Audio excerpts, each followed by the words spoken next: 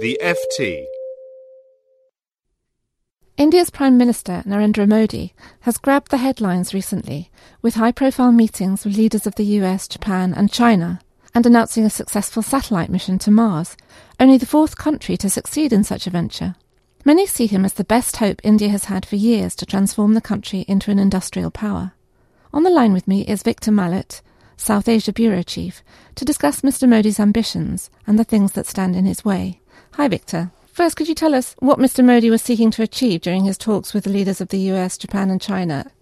Well, his message is basically that India is open for business. Modi is really focusing on the economy, the need to restore economic growth, and he's trying to make India into an industrial power to increase the share of manufacturing in the economy, because that's one way of creating millions of jobs that the country desperately needs, because it has a very large and growing young population. So he wants that from public sector companies in places like China and from government commitments from Japan, especially in things like infrastructure. But he also wants private sector investment from US big companies, for example, and it's in a whole range of sectors. We're talking about defense industries, we're talking about IT, we're talking about electronics manufacturing, motor cars, tourism, pharmaceuticals, and so on. And the main thrust of it is to pursue his aim of essentially emulating China and making India into one of the world's factories, to integrate India into the world's supply chains, which is a position that it's not really in at the moment for most products. And this is through foreign investment. So did he get what he wanted?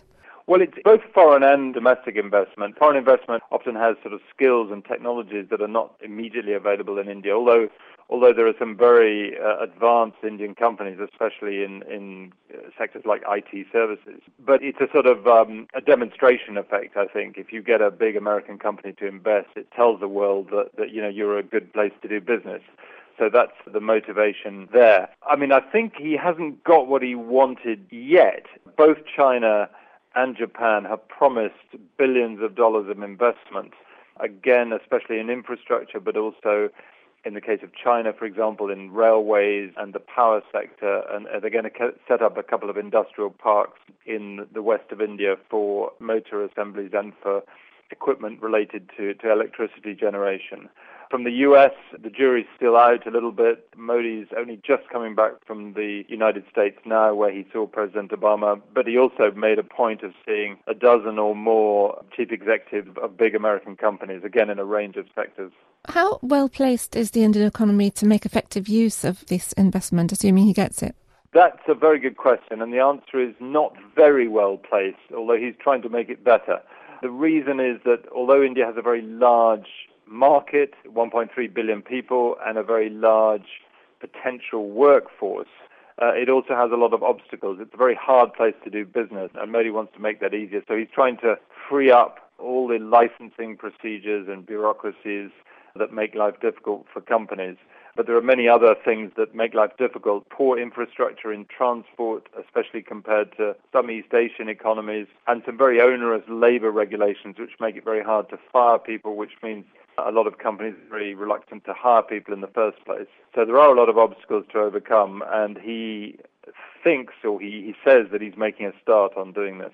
Obviously, the satellite mission was a big morale boost in India, but it's in stark contrast to the poor record on education and literacy in the country.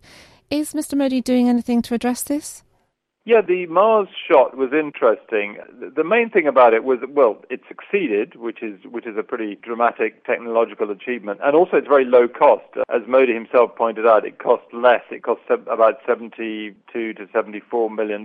It cost less than making the film Gravity to put this satellite in orbit around Mars. And that shows that India can do things cost effectively that involve a lot of high technology. But it does have a problem with literacy of the big part of the workforce, and it needs to invest a lot in primary education, secondary education, and vocational skills development if it really wants to succeed in Modi's aim of making this an industrial power. So has he done anything so far to get this in train? On the education front, it's a very long-term process, and he's talked about it, but hasn't really had much time. He's only been in power for just over 3 months, so he hasn't had much time to do anything about it. The first things that he's done have been about getting the government to work more efficiently in every area. with a particular focus on making life easier for businesses, whether Indian or foreign, to get on with the business of investing and making the country more prosperous. The other aspects are going to take longer.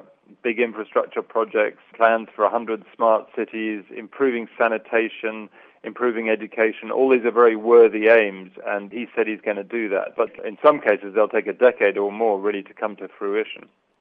So what are the biggest obstacles that stand in his way?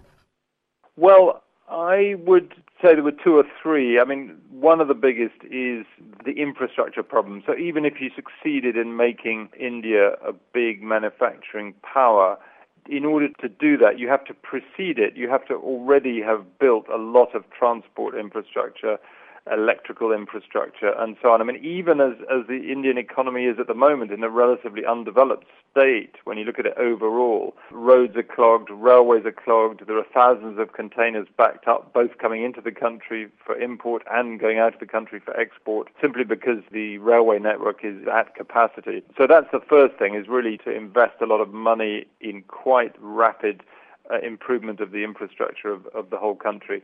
Then the other thing I think that's going to be really hard is to make companies and big investors confident that the government or the regulators or the courts won't simply go back on deals that have already been agreed. We've had a couple of examples of retroactive legislation or retroactive rulings by the courts that have really stunned businesses and made them rather nervous about doing business in India.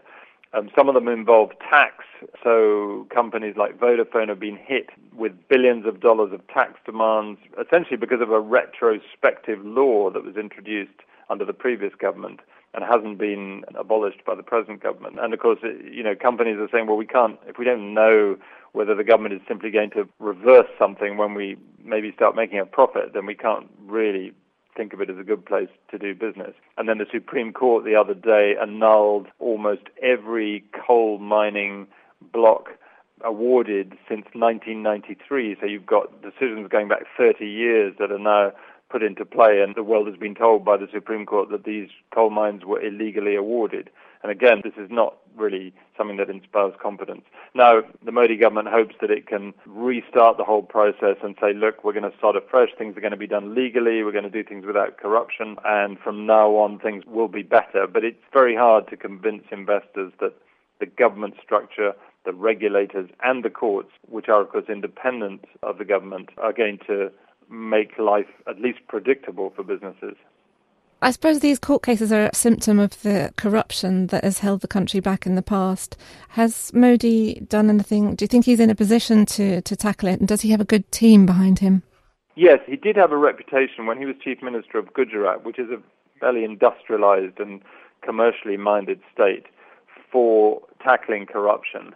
So the hope is that he will transfer that anti-corruption campaign, if you like, to the rest of India. Not an easy thing to do because corruption is entrenched in a lot of areas of government and a lot of areas of the bureaucracy, both at the central level and at the state level. But the signals are good in the sense that he's certainly said he's going to do that. The courts continue to wade through cases, in some instances are more than a decade old, of corruption. For example, the Chief Minister of the state of Tamil Nadu was jailed the other day for a case that arose 18 years ago of corruption. So there is some hope, but it's a very slow process, it's a long process, and it will take a while before anyone can claim that India is largely corruption-free.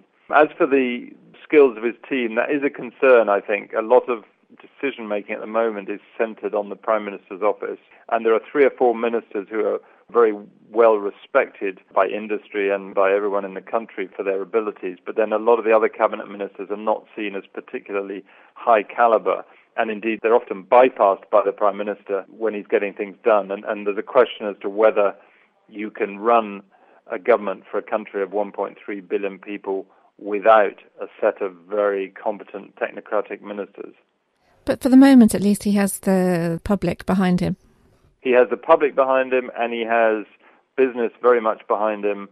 They still have confidence. They're still full of hope. There's some disappointment, at least in the business community, that he didn't take more radical steps, for example, to privatize dysfunctional state companies or abolish some of the labor laws that make life difficult for business. But on the whole, people are impressed with the way that he's cleaned up the bureaucracy, made things work better, and they are expecting more decisions to come that will boost economic growth and hopefully attract investment, whether it's from America, China, or Japan. Thank you very much, Victor. Thank you. For more downloads, go to ft.com/podcasts.